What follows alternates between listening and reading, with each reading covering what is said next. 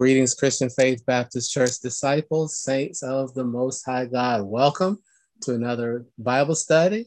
It is so good to continue to study God's Word together. Tonight we are in 1 Timothy chapter 1, verses 8 through 17, actually verses 8 through 20 for tonight.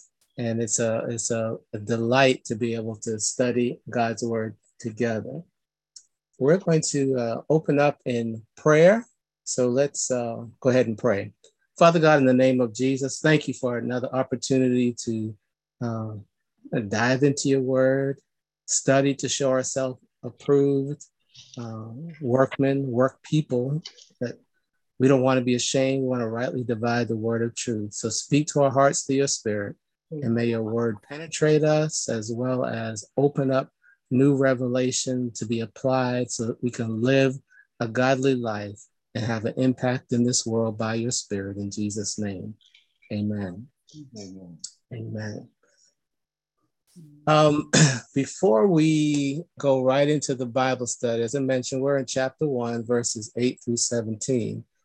I'm in overflow mode. And what do I mean by that? We just had a powerful time of prayer. And so I want to just encourage those that can from 6:30 to 6:50. We do have prayer right before Bible study. And so I encourage those who can to join in prayer. And as we were closing, well, we had a couple of songs, and that was one was in times like these, very powerful, that we need a savior. We have a savior in Jesus. But then secondly, I couldn't help but think about there's a sweet, sweet spirit in this place. Mm-hmm. And I know that it's the Spirit of the Lord. Amen. That's the sense that I had as we prayed together, that certainly there was, and I would say is, a sweet, sweet spirit in this place. And so let's continue to seek the face of God, because when he shows up, as he always does, because he's always here, great things happen. Amen. So again, 1 Timothy chapter 1, we'll begin at verse 8. And tonight I'll just go ahead and read the passage of scripture.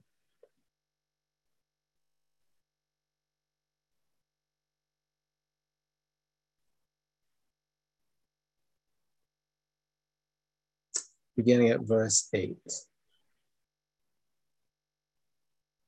Now we know that the law is good if one uses it lawfully, understanding this, that the law is not laid down for the just, but for the lawless and disobedient, for the ungodly and sinners, for the unholy and profane, for those who strike their fathers and mothers, for murderers, the sexually immoral, men who practice homosexuality, enslavers, liars, perjurers, and whatever else is contrary to sound doctrine, in accordance with the gospel of the glory of the blessed God with which I have been entrusted. I thank him who has given me strength, Christ Jesus our Lord, because he judged me faithful, appointing me to his service. Though formerly I was a blasphemer, persecutor, and insolent opponent, but I received mercy because I had acted ignorantly in unbelief, and the grace of our Lord overflowed for me with the faith and love that are in Christ Jesus. The saying is trustworthy and deserving of full acceptance, that Christ Jesus came into the world to save sinners, of whom I am the foremost. But I received mercy for this reason, that in me, as the foremost, Jesus Christ might display his perfect patience as an example to those who were to believe in him for eternal life. To the King of the ages, immortal, invisible, the only God, be honor and glory forever and ever. Amen. This charge I entrust to you, Timothy, my child, in accordance with the prophecies previously made about you, that by them you may wage the good warfare, holding faith and a good conscience. By rejecting this, some have made shipwreck of their faith, among whom are Hymenaeus and Alexander, whom I have handed over to Satan, that they may learn not to blaspheme. Amen. So there's a lot to be covered in this section, but just a quick review from last week. As you recall that Timothy, who, as was mentioned in the very first verse, the first couple of verses, that he was what Paul referred to him as a true son in the faith. And Paul had instructed him to remain in Ephesus to correct or combat against false teachers. And we talked about how the truth of the gospel should shape our worldview and how we interpret the times, seasons, and events from a biblical lens over against those that promote false doctrine and teach things that are contrary to the word of God. And this is how he begins in verse 8. He says, the law is good if one uses it, uses it lawfully or legitimately. It depends how it reads in your translation. So just think about that for a moment. He says the law is good, and we can all agree with that. But the striking part, it says if one uses it lawfully or legitimately. And remember the context, he's talking about the false teachers. So what is he getting at? What can we gather just from that statement? That the law is good if one uses it lawfully or legitimately. What do you think that he's getting at?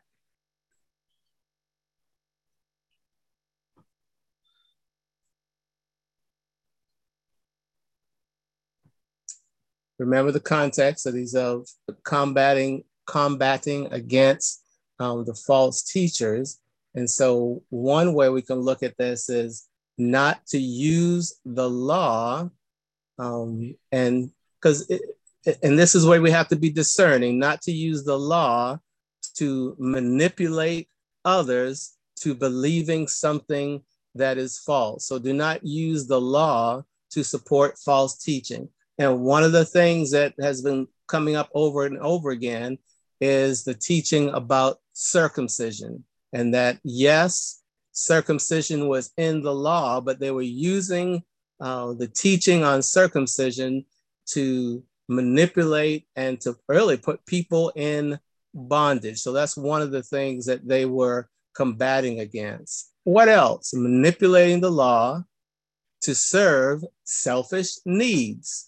To manipulate the law, to hold people down. Let's think about that for a moment, because we're not only talking about the Old Testament laws, but we also have to look at it in terms of not only their context, but our own current context.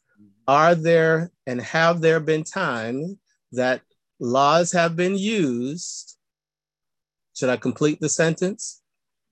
I will. Are there times when laws have been used to what I'll call illegitimately, or to put people in bondage? Oh, yes. Okay, so look, we have a little history lesson. So when we look at this particular passage, this is not, I don't want us to put our framework only about, yes, the law, the Old Testament, and that is valid, but we also have to look at it in terms of current context, in terms of, are there things, and not only from a political standpoint, but sometimes there are not just what I'll call laws, but traditions that put people in a bind. But here he's talking specifically about the law. Anything else there? I just want us to open up our thinking on how the law can be manipulated. And we talked about earlier, it's that we need to be able to be engaged and be involved and have our understanding open so that we are not manipulated. Anything else?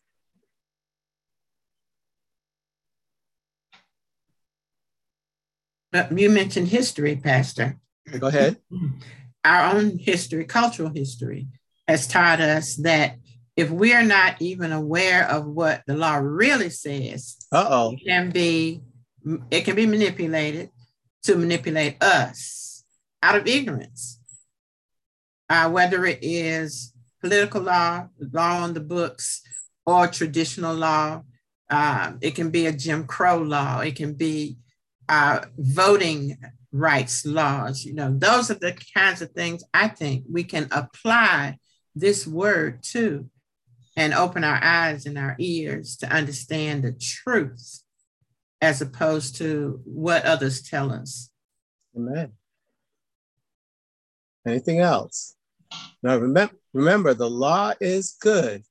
Let me throw I won't say a grenade, but because we hear the term law and order. Have you ever heard that expression before? Yes. Yeah. So sometimes that expression has been used to either manipulate or kind of as a code word or code expression and used in various ways. And so that's when we say the law is good if it is used lawfully or legitimately. So again, open up our eyes to things that are going on and things that could cause us to be in bondage because of a good word you use, because of ignorance, not understanding what the law says and what our rights are and what are how we are to stand. Anything else? And add hidden agendas to that. Yes. So this is so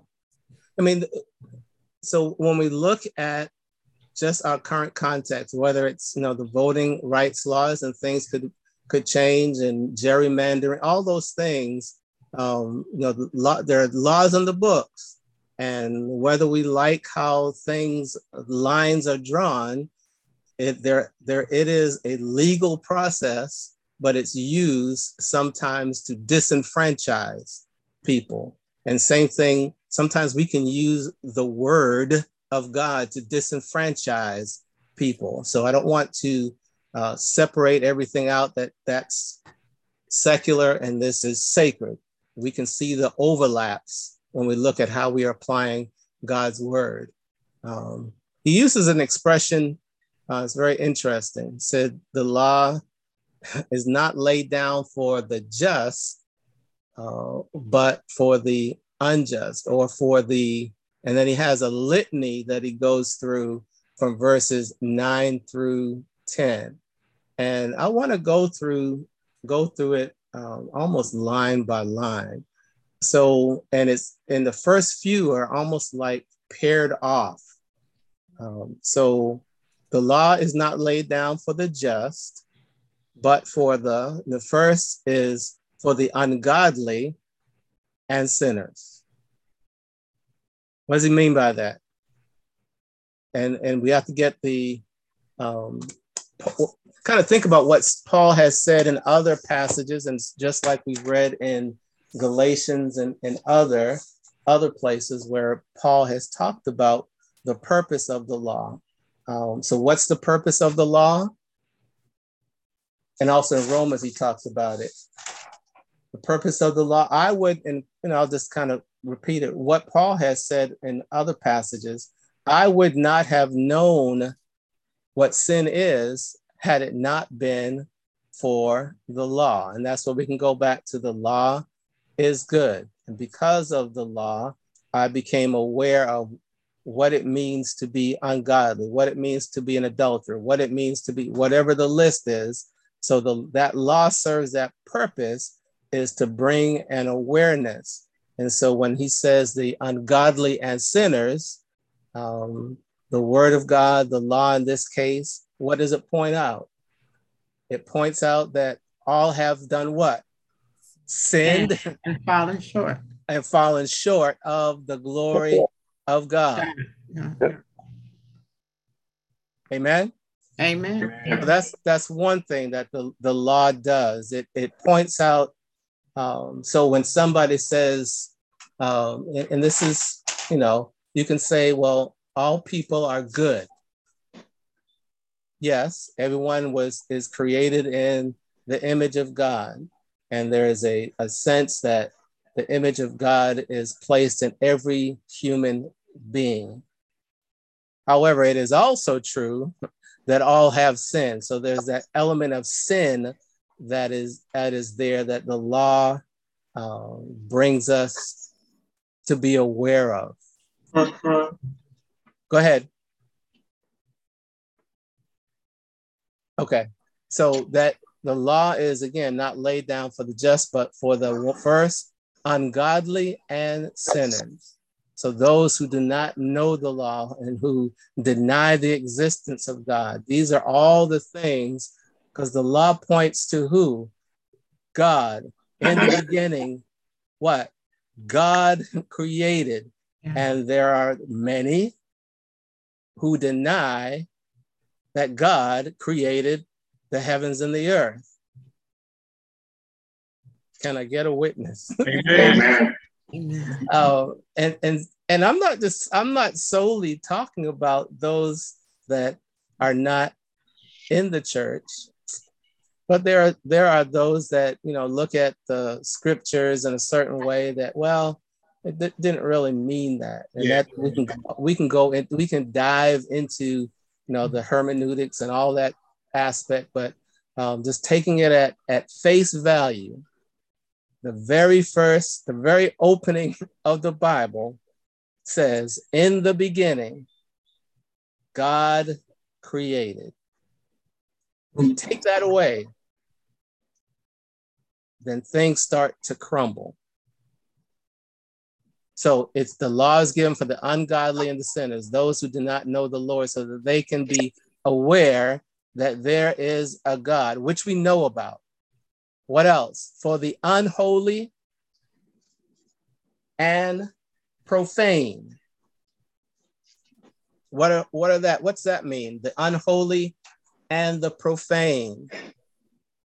Those, again, whose lives are not in conformity to the will of God. So, and I've mentioned it before, that when you read through the Old Testament law, there are a lot of things in there, but the gist of it is from Leviticus chapter 19, verse 1. Be holy, for I am holy.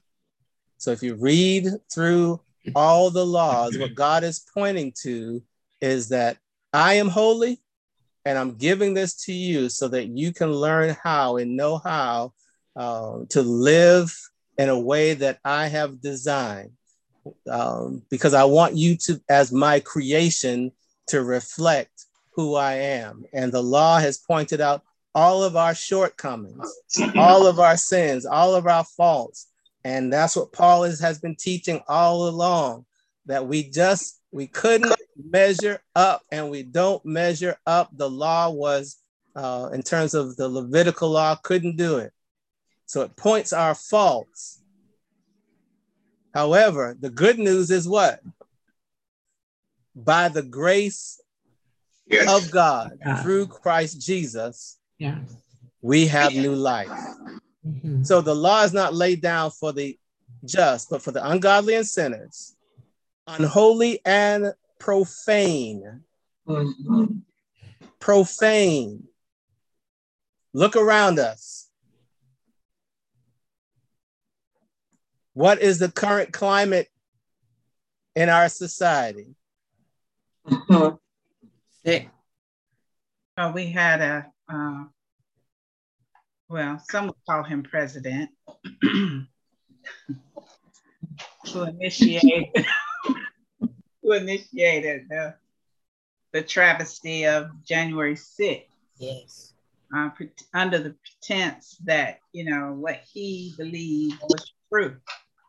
And it's kind of a kind of a tyrant who control the minds of people with lies, with untruths, to bring about his own personal agenda. And I believe in some of the study I've done that there were very similar people back in the day who had selfish motives, who were teaching superficial things or things that were not true for selfish gain, glorifying themselves and not glorifying God, not based on faith in God or Christ Jesus. Amen. Amen. Because remember, this is a warning against false teachers. So yeah, keep going. I don't want to just focus on history lesson. However, just the earlier this week, I like to every once in a while review the Declaration of Independence. Coming up on this week as we're leading into 4th of July, and we kind of reviewed on Sunday a little bit of the Emancipation Proclamation. This is all part of we as Americans. But as I reread through the Declaration of Independence, one of the lines in there that is used about he has incited insurrection. And as soon as I read that, I was like, it was not talking about 2020 or 2021. It was talking about 1776, King George III, but some of the same language is used. And other part of there, and I'm sorry, I'm going off on a tangent, but, and then another, he has appointed judges that, so I was like, oh, Amen. This is, so yeah. What does the Bible say about nothing new under the sun? Under the sun. So as we read, as we live in our current context and we kind of see what's going on, we have to be aware of the things that are going for the ungodly and the sinners, unholy and profane. But it doesn't stop there. This list is, in some sense, over those who strike or murder their father and mother. So depending on your translation, it may read a little bit different, but as you read through it, and it kind of struck me because again, this is we looked at earlier about some of the contemporary issues of those who are profane, those who strike or murder their father and mother. And I couldn't help but thinking about, and I did not realize this until I was really diving in, that this month, June, is what's called, is one of the awarenesses is June is Elder Abuse Awareness Month. June is Elder Abuse Awareness Month. And so when he says those who strike, murder their father and mother, to get to that very extreme part, there had to be some abuse leading up to that. So when we think about how the Word of God speaks to us and even addresses issues that are going on. And let me just read, let me see if I wrote down I don't think I put down the website that I got this from. So let me just read this. June is Elder Abuse Awareness Month. The Elder Abuse Awareness Day is June 15th, so it's already been passed.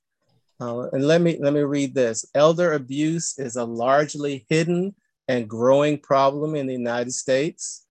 It is defined by law as an act or omission which results in a serious physical or emotional injury to an elderly person or financial exploitation of an elderly person. And it goes on. And so, and that happens in various ways. How does that happen? How do people prey on the elderly? What kind of abuse is going on? Talk to me, because we need to be aware. So how how are the elderly abused, mistreated, taken advantage of today?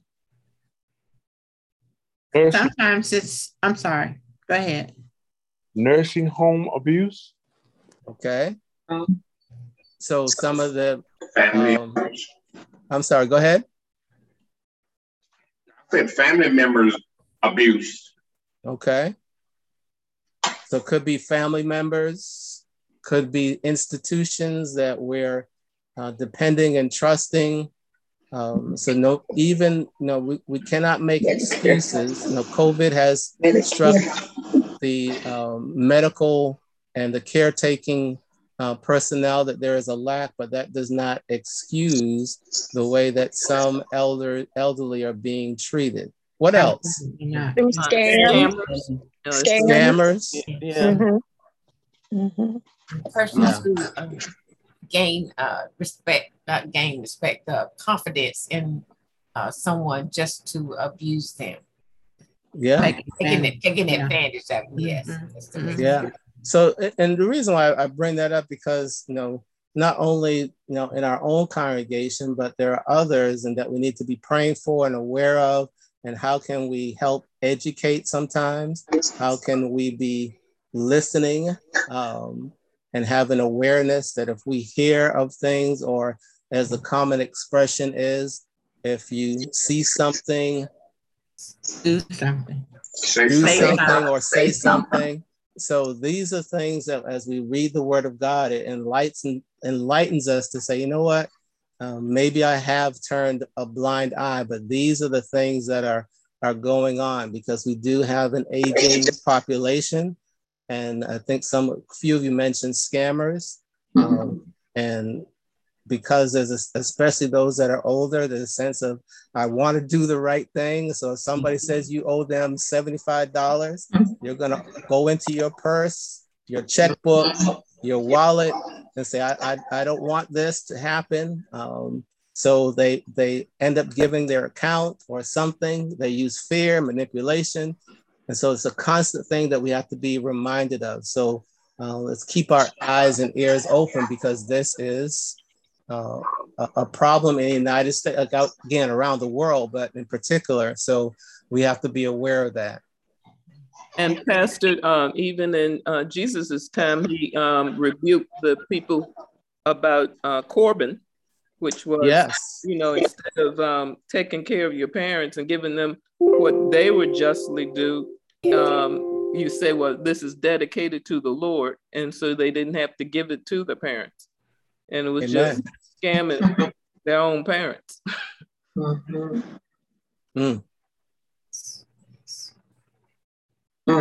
Related to the law, that's in direct violation of one of the 10 commandments. Honor thy father and thy mother.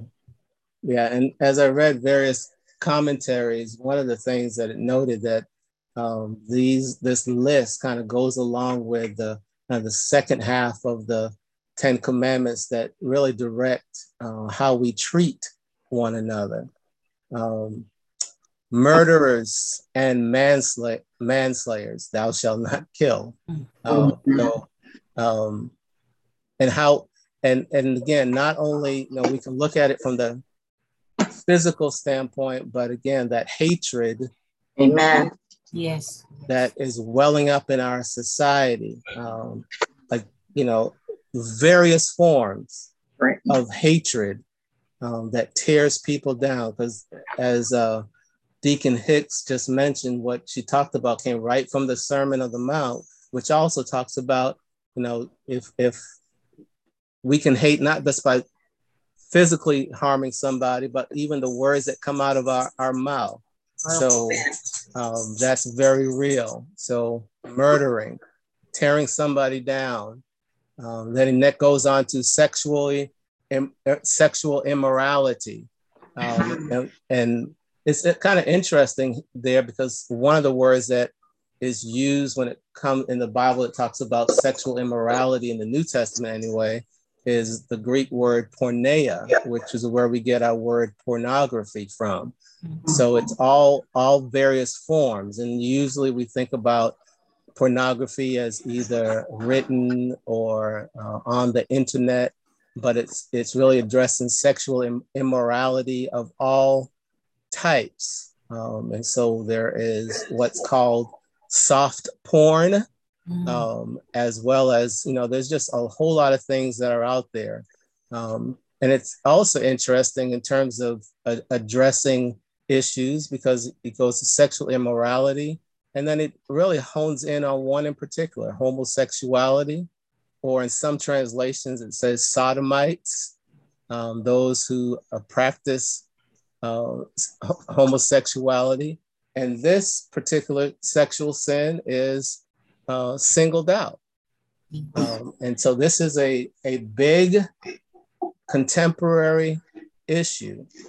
And so let's pause there for a moment, because this is something that we deal with every single day. So that's one of the things that Paul is talking about to Timothy, to warn against and make sure that they are not involved in sexual immorality, and in this particular case, homosexuality.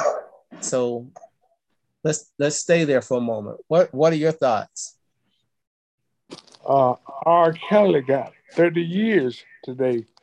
I didn't even hear that. So yeah. So there's, I did.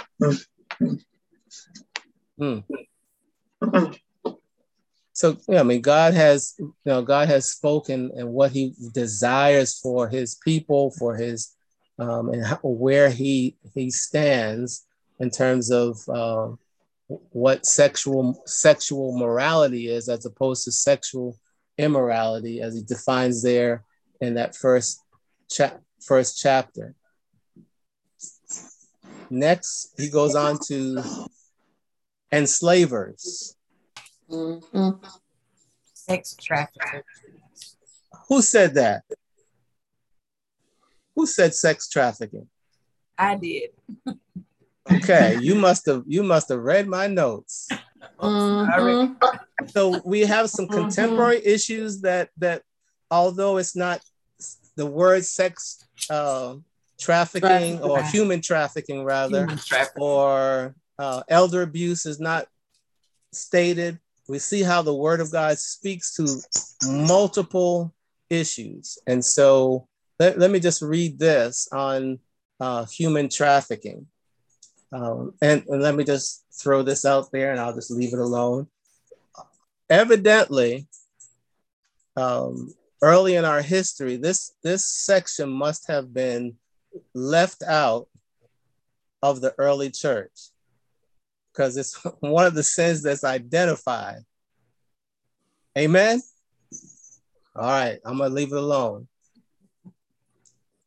Let me read this quote. Also known, enslavers, human trafficking, also known as modern slavery. Human trafficking is the illegal trade in human beings through recruitment, abduction, or by means of force. And listen to this. Women and girls are disproportionately affected by human trafficking, accounting for 71% of all victims. And so this is a current crisis in our society where people are being trafficked. Probably most recent, I wish I could remember her name, Jeff Epstein's, the person that worked, I can't remember her name, that worked along. What's her name? Ghislaine Maxwell. Yes. And so she was this is a contemporary issue. And these are the things that God is going to hold accountable. And so this is very real. So human trafficking. And so we, again, just like we've all probably seen the commercials, if you see something, say something, and be concerned about this particular issue, that this is an area where we can have an impact. But then it goes down on liars, perjurers. Did y'all hear that? Perjurers. We're going through multiple cases now where people are being held accountable to what they accountable for perjury. Right now. Right now. So tell me God's word is not relevant. It is. And then it's what I'll say is the last part. All this was in verses 9 and 10. And the catch-all is whatever else is contrary to sound doctrine. So you may go through this, somebody go through, well, I don't see my particular sin is not listed. And no, there's a catch-all. Whatever else is contrary to sound doctrine. And this is really statement is countering the false teachers. Repeating again, the gospel is the centrality of Christ, the resurrection, salvation by grace through faith. And as we talked last week, love that flows from a pure heart, good conscience, and faith. And so, and it's all based on the word of God. That last part says, according to what? The glorious gospel, which is the word of God, the preeminence of the word of God. And I like how he said it, the glorious gospel, as opposed to the false teachings who have vain discussions and all that, genealogies. But the word of God is glorious because it's life-changing. Once the word gets in you, we are led from glory to glory, and we continue to be a reflection of Christ according to the glorious gospel and the nexus of the blessed God. And that's very important because Paul is making the case again against false teachers who are coming up with their own stuff. He's letting me know this gospel is given by God. It's not of human origin. Mm-hmm. This is a revelation of God to humanity, of his grace, love, and mercy. In other words, Paul is saying, look, I'm not making this up. This has been given by God. The good news of the gospel of Jesus Christ, of whom I am a steward, or as we would say, a charge to keep. I have. To glorify. Who said that? And a God to glorify. Yes. Mm-hmm. So that's in this particular section. So as we went through that list, it talks about the law, and we saw how we need to have that awareness as we're reading through the scripture. How does this really, how does this affect our worldview? What are the issues that I can apply this to today? And then the next part of that, where, and especially where he says, of whom I've been given a steward, so I have a responsibility. So again, if you see something, say something, or perhaps God is leading you to be working in one of those areas of ministry, serving those with organizations that may be helping victims of elder abuse or victims of human trafficking. And you probably heard the news of what happened in San Antonio, of the multiple, what a sad case. And we have to have that compassion of what is going on around us. We'll stop there. I know we have a few minutes left, but there's a lot to cover in verses 12 through 17. And rather than trying to start, and is it okay if we end a little bit early? Is anybody going to complain? Are you kidding? So I know we have about another 3 or 4 minutes, but I'm going to stop rather than trying to race through verses 12 through 17. In 3 minutes? No. Yeah, that's not gonna happen. So we'll stop there. Just praise God for his word. And I pray that the word of God would really take root in our lives, and look at the word as we read the word of God, not only look at it from a historical context or just words on a page, how can it filter in our lives? And as I've heard this expression before, you know, the Bible in one hand and a newspaper in the other, or a Bible in one hand and the news feed in another. And how do we interject? And God, what are you saying to us? Is your word relevant? And I'll answer that for you. Yes, it is. And how do we apply it? And how do we move forward as we look at these contemporary issues? And so, Lord willing, next week, I see Reverend Krepsak in the house. So Reverend Krepsak will lead us next week, beginning at verse 12, and we'll go from verses 12 through 20. Amen. Amen. Amen. Amen. Amen. I pray this lesson tonight has been a blessing to you. Continue to just dive into the Word of God and let it inform who we are and who we are becoming. In Jesus' name. Amen. Well, God bless. We're getting ready to pray. And we'll take any prayer requests or praise reports. Pastor, I'm sorry, go ahead.